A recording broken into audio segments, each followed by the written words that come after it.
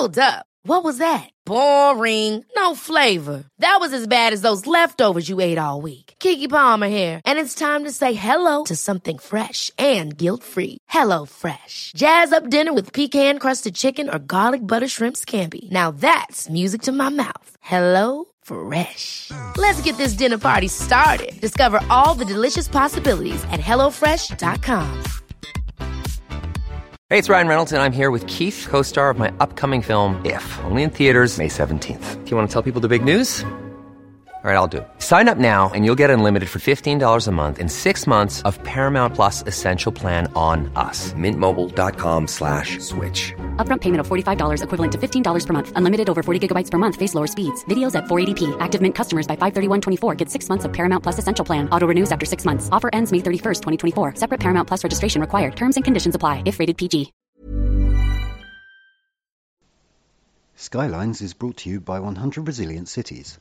Pioneered by the Rockefeller Foundation, 100 Resilient Cities is dedicated to helping cities around the world become more resilient to the physical, social and economic challenges of the growing part of the 21st century. You can find out more at its website, 100resilientcities.org. This is a Manhattan-bound B Express train. The next stop is Grand Street. Mind the gap. Hello and welcome to Skylines, the City Metric podcast. I'm Stephanie. And I'm John. And this week, it's our birthday. I've been doing this a whole year now. You came in halfway through, but you've done more than half of them. So, it's been a whole year. This is episode 30. There's a lot of this stuff by now, is what I'm saying. If you, for some strange reason, wanted to listen to the entirety of Skylines back to back, it will keep you going for about 24 hours and you come out the other end a bit odd. We accept no liability if anyone goes and does that. Don't do that. Just don't do that. So, John, it's our birthday. How are we celebrating? So, the way on, anniversary specials of TV shows, they get the old cast back? Yeah. That's a thing? Mm. Hi, Barbara. How are you? I'm good, thank you. I'm back from the dead. You are? Which is nice. I had 6 months in the ground. How are the dead? Yeah, pretty good. Different to here, but best not to think about that now that I'm safely back in the City Metric bunker. which is obviously where we spend all our time. Which is your happy place, I assume. Yeah, exactly. I'm just going to go ahead and assume that you miss us all terribly. Mm-hmm. But in the meantime, we should talk about probably your actual happy place. My real happy place. Which is how do you even describe it? What is it? High street bakery chain, Greggs. Yes. I'm surprised you didn't already know that, John. It almost makes me think you haven't done your research for this segment or to be my friend. Okay, so the reason we're going to talk about Greggs is, other than the fact that we all clearly have issues, is that you wrote a piece for us a while ago with a headline along the lines of what this map of every branch of Greggs in the UK tells us about the high street. I didn't ask you to do this. I'm not sure anyone asked you to do this. It just appeared one day. No, I definitely framed it as a response to popular demand, whether that was true or not. I found the map for my own purposes and tweeted it, and then people came back with some quite funny and interesting questions. So I decided that it was time for the world to have a long piece about Greggs and its business model. And so I wrote it. What were the things that surprised you most about the distribution of Greggs? So there's many things, Stephanie. I'm glad you asked. One thing which is probably slightly predictable, which is that there's very, very few branches in Devon and Cornwall, which lots of people noticed on Twitter. And Greggs were a bit cagey about answering this, and in fact all of my questions, because I think they thought I was completely mad. And they kind of didn't really say why. They said they might open some in Devon, but definitely not Cornwall. But the answer is obvious, which is that in the home of the Cornish pasty, Greggs's square bakes probably wouldn't go down that well. I think the market's really cornered around there. Before we move on from that, I would like to know what's better, a Cornish pasty or a Greggs square bake. Oh, is don't that you? a joke? Oh, you're gonna get her killed. Is that a joke? I mean, for me, there's no competition. Let's put it that way. A square bake, obviously. It's the perfect shape. Well, I hope you'll have a lovely time on your holiday in Newquay this year. Yeah, no, I don't intend to go, and there aren't any Greggs there, so it won't be much of a holiday. Another thing that was interesting is that people kept sending me news of something called a second-hand Greggs, which is the kind of red Greggs. That sounds horrible. As opposed to the traditional blue, where they sell sort of day-old pastries. But it's less horrible when you know that they do cook everything, albeit sometimes from frozen, freshly on the Greggs premises. So a one-day-old Greggs pastry is quite different from a one-day-old something in a supermarket. I just feel like second-hand is probably not the best name for that, because that makes it sound like... Used Greggs. Yes. Pre-loved Greggs. There's like a particularly grim picture I was sent of the second-hand Greggs in Barry, in Wales, sort of down the road from the normal Greggs, and it doesn't look like a very cheerful place. But you know, we shouldn't judge. I also have some questions about the idea that everything is freshly cooked from frozen. I mean, that's not what the word fresh means. Well, it kind of does. I mean, that makes it fresher than something that you baked from bread and then had 2 days later, because that is the point of freezing food, no? I like the way you're genuinely a little bit offended by that question. Yeah, I'm quite angry, yeah. I mean, well, also, especially because Greggs has recently launched a range of frozen bakes in Iceland, which you can go and buy and make them even fresher in your own home. Can I ask a couple of questions? Firstly, I feel like maybe we should row back and explain a little bit of the character of Greggs for our international audience who maybe will not have had the pleasure of going to a Greggs.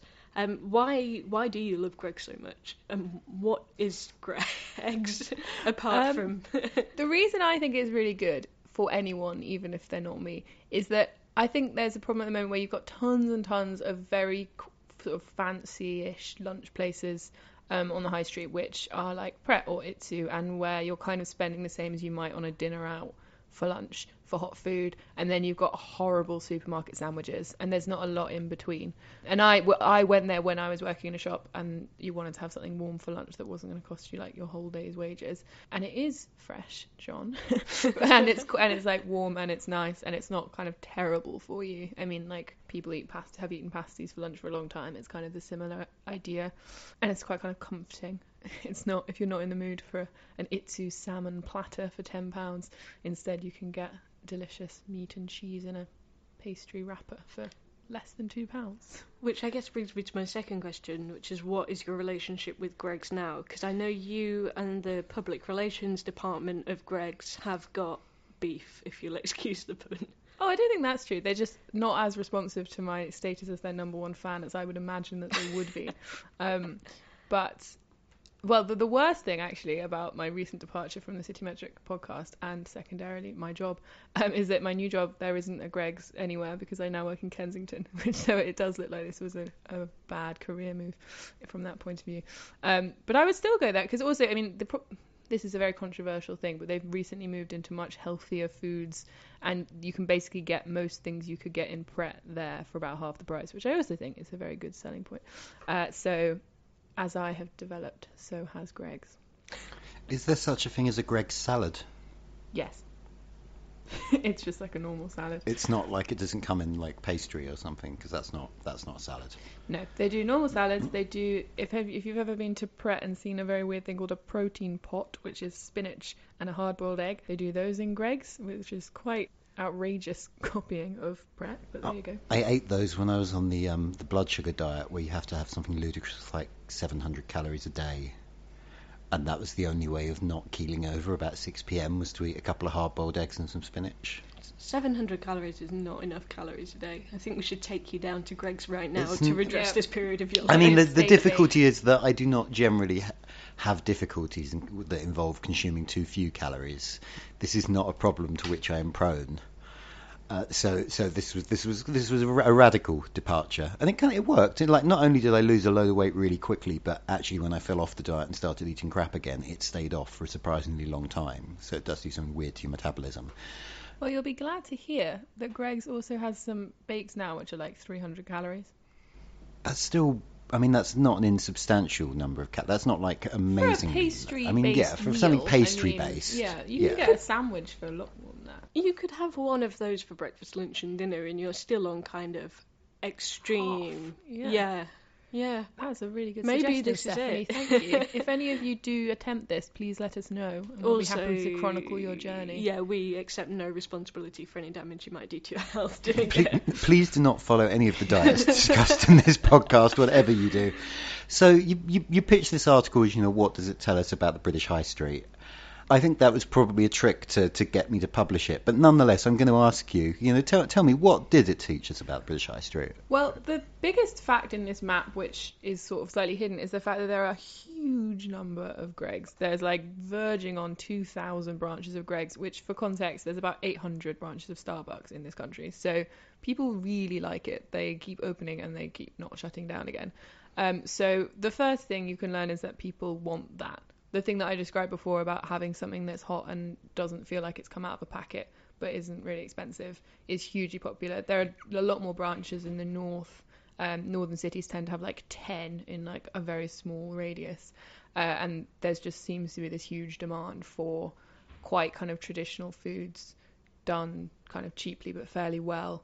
They are actually a British company. Their kind of ethical stuff is kind of slightly better than you might assume. It's just a very straightforward company that has loads of shops and that people really like. So where do you think it kind of fits into the sort of socio-economic scale? What's the profile of a Greggs? Compare it to a Pret or a Percy. It's sort of the normal working person, I would say. If you're a lawyer, you're probably not spending a lot of time in Greggs. If you work doing kind of phone care for customers, you probably go to Greggs quite a lot, I would say. And I think, again, the profile of the cities where it's much bigger. In London, there's actually a relatively small number of Greggs considering the number of people here. So, yeah, it is the northern cities. But it's that thing where it's people who didn't want to bring a sad sandwich, but they also don't want to go and blow all their money in Pret. And they want to have a small, nice treat for themselves. Pret, we should explain for the international listeners, it's kind of a slightly posher sandwich shop. There are Prets in the US now, which is kind of... Yeah, they have been for quite a long time. I think it's it was a British company, but I got quite excited when I was in Washington DC last April, and there was a Pret, so I went to and had the same thing I would have had at home, because that's the problem with these chains, they get inside your brain. This is the other thing I would say about the profile of a Greggs customer. I don't think Greggs would do very well abroad. I think it is quite a British thing, and it's almost a sort of school dinners. There's something about it of food that kind of isn't horrible but isn't fancy, and is just kind of quite straightforward and almost quite childish, which I think British people really respond to. I associate it with gravy. I don't like.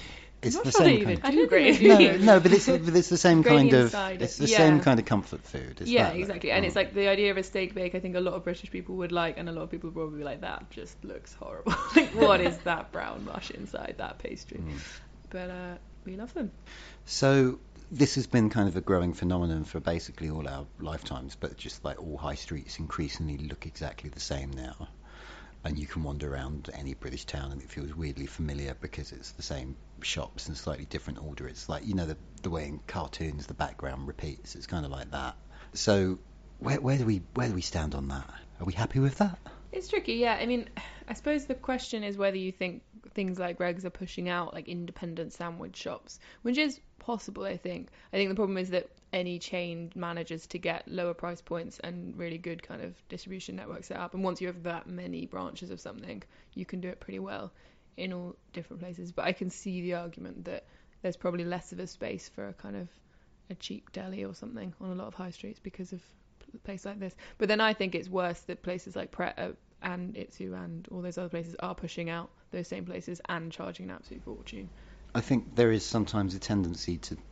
It feels sort of risky to go to a completely independent place, in a place you don't know, because you don't know what it's going to be like. It's probably going to be wonderful a lot of the time, but I think there is often kind of an urge to go to the familiar brand where you know what you're going to get. And sort of speed and convenience as well. A lot of these places do mark themselves as being very quick. And again, Greggs is quick and kind of hot food at the same time, which is quite a good selling point. Even places like Leon kind of market themselves as healthy but fast food. Because they can, again, the increasingly on high streets, what you're actually getting is not necessarily shoppers, but people who live and work around the area and kind of want to eat on the go. Well, I think it's time to ask the big question. Barbara, what is your favourite item from Greggs? My favourite item has always been a chicken bake, which again I think is like the epitome of comfort food. It is completely and totally beige. If anything, just off-white, off-white all the way through. If you've ever had chunky chicken from M&S, it's basically that in pastry. So that is a very nice comfort food. So I sometimes will get the sausage, bean and cheese melt, which is more colourful. So it's a bit riskier as a proposition, but they're both great. And you can hold them in your hand and eat them as you walk along, which again I think is a great. This has turned much more into free advertising than I was expecting to. Well, I'd sort of forgotten how you were genuinely quite sort of crazy about Greggs. Yeah, before anybody, I am not sponsored by Greggs, and Greggs had given me nothing. My colleague gave me a Greggs lip balm that she got sent by Greggs, but Greggs had no interest in sending one to me. So yeah, I'm getting nothing in return for this at all. But yeah, we haven't mentioned a very important feature of our Greggs journey, which is that Stephanie found on Amazon. Ian Gregg, the founder of Greggs, wrote a book called Bread, the Story of Greggs, which is a lot harder to say than it sounds. It's quite sweet. Each chapter has like a recipe for a kind of a good British cake or bake, and he kind of explains why he thinks it's still doing as well as it is, which is that perhaps customers identify with a business that still retains old-fashioned values, that seems local rather than global, and doesn't put shareholders before customers and staff.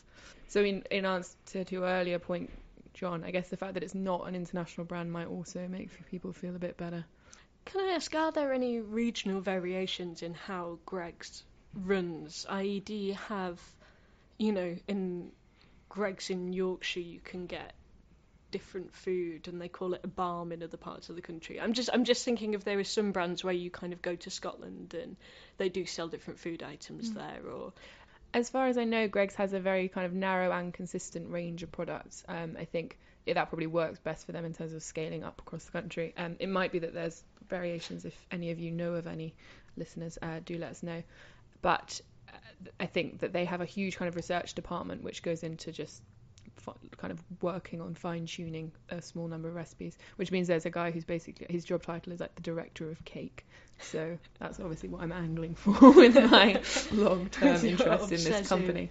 I find that very interesting, because I think regional food is something that is going to become less and less part of our lives as we kind of move from a generation that has grown up with very homogenised high streets. Because I remember going to an independent baker's as a child, and I don't know how much my brothers and sisters, they're kind of 10 years younger, I don't know how much they would have done that. It's that idea of kind of going, this is something which is just cooked and produced in this area. I think, is that becoming less of a thing? I think it is, but there's an element of, I suppose the shift is that this idea of kind of British food is still around, but maybe the regional thing is disappearing, and that Greggs can market itself as British, but I don't think does see the value in bothering. Yeah. But I think you would have Eccles cakes. You just have a bit of everything, rather than specialising according to where you were. I mean, I find it interesting / depressing that there's not really a British cuisine in the way there's an Italian one or a French one. Like there's isolated British or English or Scottish or whatever dishes, but there's not really this kind of whole sort of food system. I don't know. I think that's maybe something of. I don't think it's entirely a myth, and partially just because the food history of Britain is so related to international trade. So we have always, for instance, British food has used spices for much longer than people think it has. Spiced meat and spiced vegetables has been around for a long time, but definitely I think boiling rather than frying. Meat, stews and soups are very British. Pastry, potatoes. I suppose what I'm getting at is you're not going to walk into a city almost anywhere in the world and find an English restaurant. That's just not a thing.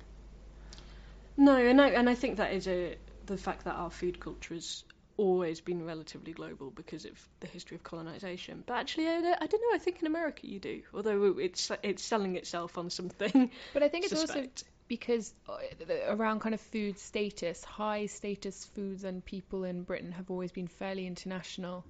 And I think that the food that you do think of as quite British is kind of thought of as a bit sludgy and working class and a bit Greggs-like, really. Like, you're not going to go into a restaurant and order a pasty, although you have tons of convenience stores and stuff that would sell that. Yeah, I suppose the ruling classes have always been much more interested in what they're serving in Versailles. Exactly. French food is what you'd have if you're wealthy in Britain. Another thing is that food, exports best when it is high on complexity and low on ingredient quality. And British food is generally not very complex. You won't have like a Mexican mole sauce where there's 90 ingredients in, which is actually relatively easy to export because you can use the dried versions. And what makes it good is the work you put into it. Nobody's going to bother growing turnips in the middle of Japan, that's kind of what you need to make British food British. Sending is Bubble and Squeak over to Oh, Russia. but Bubble and Squeak is so good. They must have a version of that everywhere anyway. Yeah, I think in Eastern Europe it's all along those, It's all along those lines anyway. Yeah. If Mexican food is so complex, why is it that whatever you order, it tastes the same? It's what I've never understood about. I'm going to get letters about that, but this is like it's the same. Maybe you should go to like better Mexican restaurants because Or Mexico. or Where the food like is not like that at all. Really. or It's like very different. yeah, it's completely different. Or like any part of the southern United States. No, I've been to Mexican restaurants in the States run by actual Mexicans, and not like Taco Bell. I mean, like good ones, and it's still like feels like the same 8 ingredients remixed slightly. But I'm going to get hay mail for this, aren't I? Never mind. So is your point that if they can manage that, then our incredibly limited British diet of like potatoes and meat stews should be more celebrated around the world than it is? So I agree with you. Do you know the theory that the European colonialism can be credited entirely to the potato? You heard this one? Nope. No. I love this nerd stuff. This is in like a book called 1493, the author of which escapes me, but never mind, you can look that up. But yeah, no, basically until the potato arrived in Europe, in Northern Europe, everyone was starving the whole time because it was just really difficult to kind of get enough calories out of, like the turnip was the previous staple, and the potato suddenly means that people aren't starving to death half the time, and therefore it's possible to send people out on ships to kick crap out of other countries around the world. So, Also, they stop you getting scurvy because they actually have a huge amount of vitamin C. Potatoes.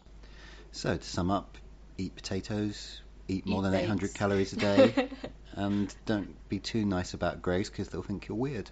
I've What- lived to tell the tale. What does the lip balm smell of? It's a festive bake scented lip balm, so it tastes of the herbs which are sprinkled atop the festive bake, which I would guess are thyme and rosemary. It's actually a very nice lip balm. See, Really that's a like it. classic British lip balm. Yeah, right? exactly. I only buy and eat British.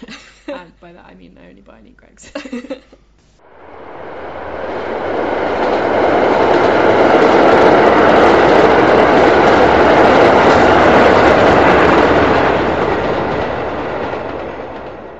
So there is actually someone else who's been very involved with Skylines from the beginning who you probably won't be that aware of. It's our producer, Royfield Brown, who, since it's our birthday, it would be nice to get him on as well. So, Royfield. Hi, I'm Daniel, founder of Pretty Litter. Cats and cat owners deserve better than any old-fashioned litter. That's why I teamed up with scientists and veterinarians to create Pretty Litter. Its innovative crystal formula has superior odor control and weighs up to 80% less than clay litter. Pretty Litter even monitors health by changing colors to help detect early signs of potential illness. It's the world's smartest kitty litter. Go to prettylitter.com and use code ACAST for 20% off your first order and a free cat toy. Terms and conditions apply. See site for details. Ever catch yourself eating the same flavorless dinner 3 days in a row? Dreaming of something better? Well, HelloFresh is your guilt-free dream come true, baby. It's me, Keke Palmer. Let's wake up those taste buds with hot, juicy pecan-crusted chicken or garlic butter shrimp scampi. Hello Fresh. Stop dreaming of all the delicious possibilities and dig in at HelloFresh.com. Let's get this dinner party started. I'm Sandra, and I'm just the professional your small business was looking for. But you didn't hire me because you didn't use LinkedIn Jobs. LinkedIn has professionals you can't find anywhere else, including those who aren't actively looking for a new job, but might be open to the perfect role, like me. In a given month, over 70% of LinkedIn users don't visit other leading job sites. So if you're not looking on LinkedIn, you'll miss out on great candidates like Sandra. Start hiring professionals like a professional. Post your free job on linkedin.com/achieve today. You're a bit of a mysterious figure on this podcast. You produce most episodes, but you've only appeared once pretty briefly. You know what, John? I produce the good ones. You produce the best producer, certainly. I think we can definitely agree on that one, that you're a better podcast producer than I am. But yeah, I think probably what a lot of people listening don't realise, because I've never really talked about it, is that without you, we wouldn't be here at all. I mean, it was kind of your idea in the first place. Like I'd considered doing a podcast, but it was only when you kind of came to me and said, I really think there's a gap in the market and I think I can help you do that, that I actually sort of got my stuff together to make it happen. So, well done. Here we are a year on. How have you found the last year of Skylines? Dare I say it, I kind of love being a part of it. And I think you slightly overplay my role in all of this, because City Metric was a thing and a great thing online. And basically it was my inherent utter laziness after saying I was going to write an article about my hometown of Birmingham, and then I didn't do it. And you said, Geezy, you actually going to write this article? And I went, yeah, but why don't we do a podcast? And you said, well, I was kind of thinking about doing that, that the whole thing kind of came about. So it wasn't that it was my idea. It's just that you kind of had it in the back of your noggin, and I just was just desperate to do it, really. So here we are. Yeah, but I mean, I wouldn't have got it together to do it without a bit of a push from you, I think. So, thank you for doing that. But that's all right. I mean, I think the first email you ever sent me included the memorable line, I am passionately devoted to the future of Birmingham, which is the article that you promised to write me and never did. So should we talk about that? I am a proud son of Birmingham, and I can bore on about Birmingham because, full disclosure, I left Birmingham for the first time 1988 when I went away to college. I've had 2 forays back in the early 90s, but really I left to go back to London in the mid 1990s. There was a period between, let's say, 1999 and 2004, and I'd go back to Birmingham and there'd be new roads. And we're not talking about new roads in the outer skirts of Birmingham. We're talking about in the city centre. And I had always kind of railed against the town planning disaster that is my hometown. And I'm a committed podcaster and a committed urbanist, and I live part of my year in San Francisco. I live in London and whatever. And it's hard not to compare and contrast those 2 major cities with my hometown. And about 18 months ago, I was going to do a podcast, which was going to be entitled Birmingham is Crap, Let's Make It Better.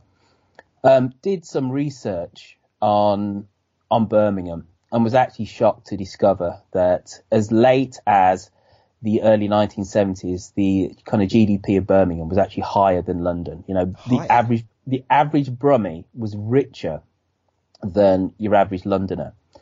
And I knew it went into decline much later than the northern cities because of the car industry. I didn't realise it was actually higher than London. And when you think about it, places like Wolverhampton, as late as the mid 1960s, were still richer than London. It shows you how bottom heavy, how London centric the UK economy has become quite relatively recently. That after the wave of industrialisation, your Manchesters, your Birminghams, your Liverpools, etc., were independently wealthy. What happened to Birmingham, my hometown, was that in the 1950s there was a government diktat that cities were a bad thing. It's a case of rebuilding after the Second World War, and there was a deliberate move to depopulate London and Birmingham because cities were seen as being dank and whatever, and the car was going to be the future. And because Birmingham was so rich and forward-looking, and on our city motto it says the word forward, and our city and our kind of credo is the city of 1,000 trades, we embraced this future, the future of the car, with gusto, and tore down massive swathes of the city, depopulated it by at least 150,000 deliberately, made the city centre much smaller because we didn't want industry to go there, and industry was actually told not to, strategic bits of industry not to locate to Birmingham. So all the way through my childhood, the 70s and the 80s, you had a Birmingham which wasn't really historically Birmingham. It was small, inward looking, and though I don't think it ever went into absolute decline, Birmingham's growth in terms of population and definitely economically was in relative decline. And then by the early 1980s, the southeast of the UK, specifically London, and with the financial sector, just boomed and went straight past Birmingham. Yeah, it's interesting you talk about the role of the car industry, because late last year I was in Coventry, which is technically a separate city to Birmingham, but it's kind of in its orbit. It's a city of like 400,000 that's also a commuter suburb of Birmingham, really, and which is famous for having this glorious medieval town centre that was demolished by the Luftwaffe in the war. It just bombed to hell.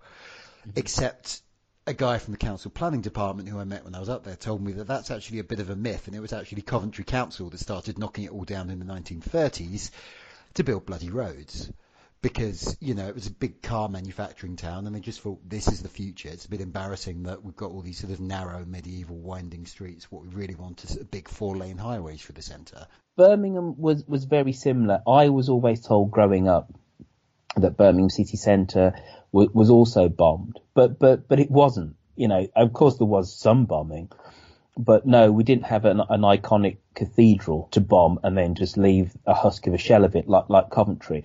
But it was exactly the same thing that's basically happened in Birmingham.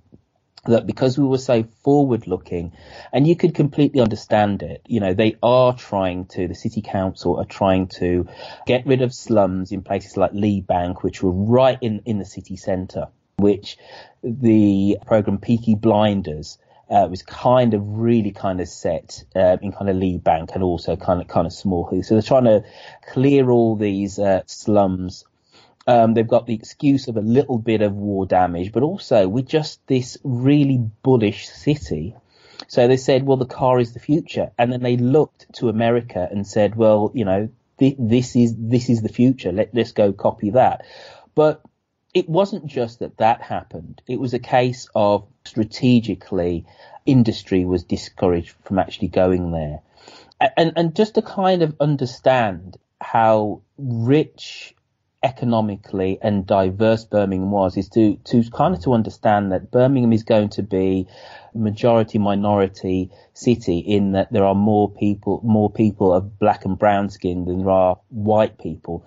And the reason why that happened is because the immigrants came in the 50s and 60s, because there were so many jobs in Birmingham. Birmingham was so rich, you know, so it kind of shows that kind of knock-on effect. But anyway, by the late 1980s, the city council kind of realised that the city centre was absolutely a disaster and looks like a scale electric racing track, with literally motorways bisecting it, and a motorway ring road around the city centre, which was restricting the city core actually from growing. The first thing that they kind of did was to build the convention centre, and then to upscale Broad Street, which is this main arterial route into the city, which was a dusty kind of no man's land, which is full of kind of furniture shops, kind of semi-run down. And within literally 18 months to 2 years, it became the entertainment highway into the city of Birmingham, connecting the city core to the kind of prosperous west of Birmingham, kind of Hagley Road. And it happened so fast. I honestly didn't realise that was a recent thing, because, you know, I just know Broad Street as kind of the entertainment district. No. That is early 1990s. And one of the things that the city council did, which was very good to help put Broad Street on the map, was it got Ronnie Scott's to open up a second Ronnie Scott's. Obviously, Ronnie Scott's is a famous kind of jazz club in Soho, to open up a branch actually on Broad Street, and subsidised it massively for at least 10 years. And then it finally did close down by 2000. But it worked.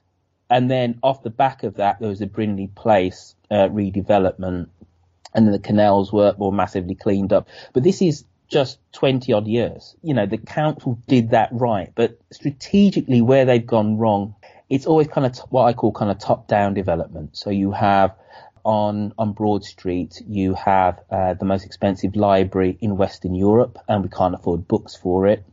Architecturally, it's deliberately supposed to be controversial. The council has spent so much money on this building. Then we have the National Indoor Arena where gladiators used to happen. We have the International Convention Centre. You know when a town is fundamentally small when it needs to rename everything as international. and that's what we have, in Birmingham. It's the second biggest city in the UK and the second biggest by some way, but we still suffer from this mentality that we have to tell people how big Birmingham is. But the development is always, as I said, kind of top down, led by the council, as opposed to them rezoning areas and letting in smaller developers, smaller retailers actually come in and to create a unique kind of character for the city centre. And ring roads are being knocked down and be made smaller so that the city actually works on a pedestrian level. The one thing that everybody notices about going to Birmingham for the first time is that you can't easily walk the city. There are lots of things happening in Birmingham, but you cannot for the life of you give anybody directions of how to get from one area of the city centre to another. And it's something which the city council only in, I think, about the last 2 years have actually really become aware of, and to know that if you want a pedestrian city, you want a city that lives and breathes on a foot level, people need to be able to kind of navigate that. And I was kind of blown away by the plans for basically Digbeth and Southside. All the things which I've always said is that all these developments are always kind of top down. It's a case of let's build the biggest skyscraper, let's build the biggest indoor shopping centre, all these things which we have in Birmingham. They've actually kind of turned that completely on its head. And down by Digbeth, which is the industrial bit of the city centre, which kind of abuts the Bullring shopping centre, it's a whole sea of kind of semi-used kind of factory spaces that it's absolutely ripe for redevelopment, but small organic redevelopment. What you don't want is a big developer coming in saying, right, we're going to knock down 3 blocks of this and then build a great big new shopping centre. And because of HS2, the high-speed rail link, which is supposed to come from London to Birmingham, the old Curzon Street train station is going to be reopened, and that hasn't been opened since the early 1900s. They're going to physically move the shopping centre core of Birmingham south by about 1/4 of a mile, make one of the large roads into the city centre much smaller. Instead of it being a 4-lane highway, it's going to be two lanes, so it's going to be pedestrian friendly, create a clear line of sight so you can actually see the rotunda as a pedestrian when you come out of the train station. But then they're just encouraging small scale organic development in all of these old kind of factory fronted businesses, so it's kind of like, if you imagine London, it's going to be a little bit like Shoreditch abutted next to Oxford Street. And that's just incredibly exciting. There's a disused aqueduct which runs through Digbeth, and they're going to do a skyline. So what you have in New York, so you'll be able to walk along that and actually have great commanding views of the city centre. And I saw these plans, John, and I was actually bowled over that we have a city council who, for the first time in 50 years, are actually doing all the right things in terms of city's development, making the city human again, and actually really putting Birmingham back to where it was, which is actually one of the quietly most vibrant bits actually of the UK. Before we go, there are 2 annoying questions I want to ask you. One is, if Birmingham's so great, then why is it that Manchester's the city that gets all the attention? Our industrial history is much more complicated. Number one, we're physically slightly too close to London. We're not quite far enough away. The identity of the North, whether it's Yorkshire or Lancashire, is much more imprinted onto this history of industrial Britain in a way that the Midlands isn't. Birmingham really came into its prime in the late 19th century. So we're not really associated with mill owners, etc., in the way that kind of Manchester and Yorkshire is. And also, our industrial diversity actually was our strength. We weren't a one-trick pony. We're not Liverpool, the docks. We're not Manchester Mills.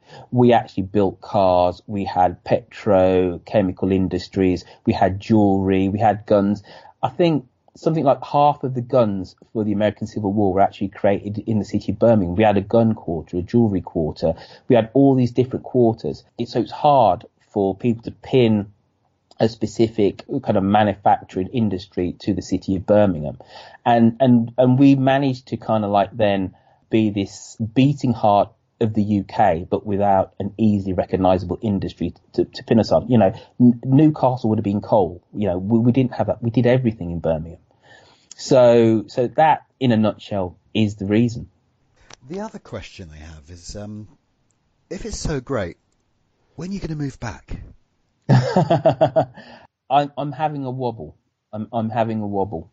I just think that, you know, sod's law, my luck, but I managed to be born in and have my and grow up in the time when Birmingham actually wasn't great. If I'd been born 20 years beforehand, I actually would have seen an amazing city centre, an amazingly vibrant, forward-looking city.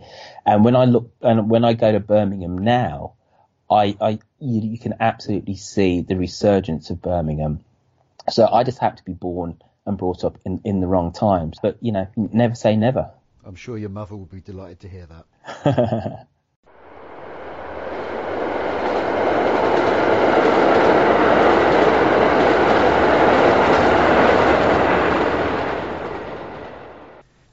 So because John's idea of how we should celebrate the podcast is do more podcasts, we also... It's my Ribena berry noise there. Nobody outside a very certain age range from Britain is going to get that joke. Yeah, I know. Yeah. Did I tell you I went to college with a Milky Bar kid, by the way? No, you didn't. No, he went mad. He went mad? He turned out to be quite weird. Yeah, he went mad and disappeared. Do you think... Wait, what? Oh, and the reason that's attached in my mind is because I think he was also the noise of the Ribena berry that goes, woo! This is not helping us celebrate our birthday. We should, anyway. No, but these are all questions I'm going to ask you after recording, and I think Okay. if you want to know the story, you should tweet it, John, and he should have to tell it to us all. But because, you know, we sort of need other ways to celebrate except for recording podcasts, which we're going to keep doing anyway, so it's not so much a celebration as just a continuation. It's about my pathetic need for public adoration is what it really is. That's at John Elledge on Twitter, guys. We thought we'd ask you guys what we should do for our first birthday. So yeah, we asked, how shall we mark this momentous anniversary? Simon Alvey, in what is pretty transparent, suggested that we send each of the listeners some cake and a balloon. He just wants cake. That's not... See, Alex Ingram also went down the cake route, but he thinks we should make a map of cakes. So I'm guessing that is where different cakes are from. That sounds quite cool. I mean, I don't know what he's talking about there, to be honest. It's just maps and cakes. But then, I asked, shouldn't we do like a cake in the shape of a map? And then he said a cake that is a map of cakes, which sounds incredible, but also more work than either of us are. You know, on City Metrics' first birthday, like the website rather than the podcast, because, you know, I've been doing this self-indulgent stuff for a while now, but someone, when they tweeted that it was our first birthday at the website, someone superimposed a piece of cake onto a map of London to see what it would look like, because that was a thing I was doing a lot of at the time, was like, here's a map of Paris on top of a map of London, and like someone did it with cake. You probably had to be there, to be honest. How big was the cake? Wouldn't it just be really small and you can it was see about it on a 4 map? miles wide. Right, okay. It was, I mean, at that scale, yeah. Okay, because like if you just superimpose a picture of a cake on a map of London, it's just an arrow pointing that goes cake is here. Yeah. But, I mean, it was a giant It was piece a very of, big it was cake. a big piece Okay, of I feel like should have opened with that. Should we get back to the tweets? We should, because there's a great one from @AngrySai, perennial funny person of the internet, who says, "Make John apologise to the nun." This is a brilliant, very important callback. She's been really angry about that story about me and the nun. She's tweeted about this a lot. I mean, she's from a Catholic country, so I think it offended. I ask for forgiveness for you at Mass on Sunday. Your boyfriend suggests we do a special episode of the Battle of Stalingrad, which I think he might be comparing me to Mark Corrigan from Peep Show there, so I'm a bit offended. I don't watch Peep Show, but he definitely does make Peep Show references that I don't understand, so he may well be. I think he's calling me a nerd, is what's going on. Connor is calling me a nerd. I don't think he would call you a nerd. I think that's what's happening. Wait, are you calling him a nerd? A bit of a nerd. He's not a nerd. Different kind of nerd. What's he a nerd about? We'll talk about this later. We definitely will. Another suggestion from Angry Sai, who has picked up on another way in which you are a nerd. Get special guest Daniel Hannan on, dressed as a nun. We're not getting Daniel Hannan dressed as a nun. Podcast. We're not allowing Daniel. I'm not. Daniel Hannan. I think he probably wouldn't want to be in the same room as me. Daniel Hannan, but it's a nun. Oh right, I didn't get the pun there. So it's the Daniel Hannan pun. Daniel Hannan. Yeah. Yeah. It's Daniel Hannan, but he's dressed as a nun. Your two greatest fears come together as one. Sorry, that rhymed. Jack Thompson suggests that we travel from one end of the UK to the other using only local. That's quite a sensible suggestion, but it's quite a boring one that I slightly regret reading out. So very good idea, Jack, but try and be funny next time. I would like to do that, but I don't think we have either the time or the money. Resources. And also local transport is very bad in the UK. I think that's what he's getting at. I think it's the Gonzo piece. Village Metric, a whole episode based on tiny parish issues like the funding for new park benches by Rob Fuller. I actually like this because we have a campaign at the moment in New Cross to keep the post office open, and have a lot of feelings about it. Are you saying that you want to abuse your City Metric podium to argue to keep the... Yep, I'm just going to bring a load of NIMBYism to City Metric. Anne Siegfried Refsum, who's in Trondheim, Norway, it's always nice to hear from the international contingent, suggests that we should celebrate by me walking through all of London. Oh, wait. So I'm being trolled by people in Norway now. Like, this is the thing about social media, is there are people in completely different countries who know enough about me that they feel it's okay to randomly troll my leisure habits.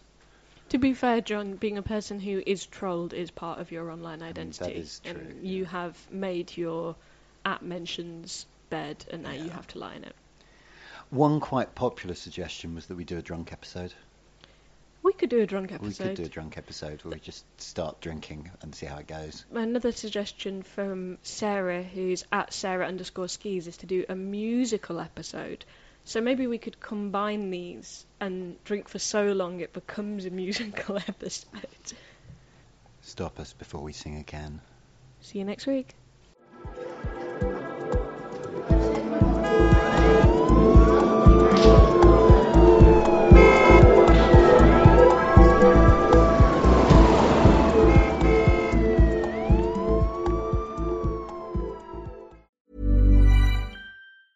Ever catch yourself eating the same flavorless dinner 3 days in a row? Dreaming of something better? Well, HelloFresh is your guilt-free dream come true, baby. It's me, Keke Palmer. Let's wake up those taste buds with hot, juicy pecan-crusted chicken or garlic butter shrimp scampi. Hello Fresh. Stop dreaming of all the delicious possibilities and dig in at HelloFresh.com. Let's get this dinner party started.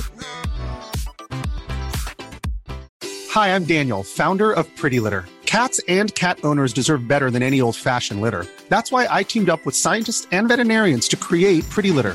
Its innovative crystal formula has superior odor control and weighs up to 80% less than clay litter. Pretty Litter even monitors health by changing colors to help detect early signs of potential illness. It's the world's smartest kitty litter.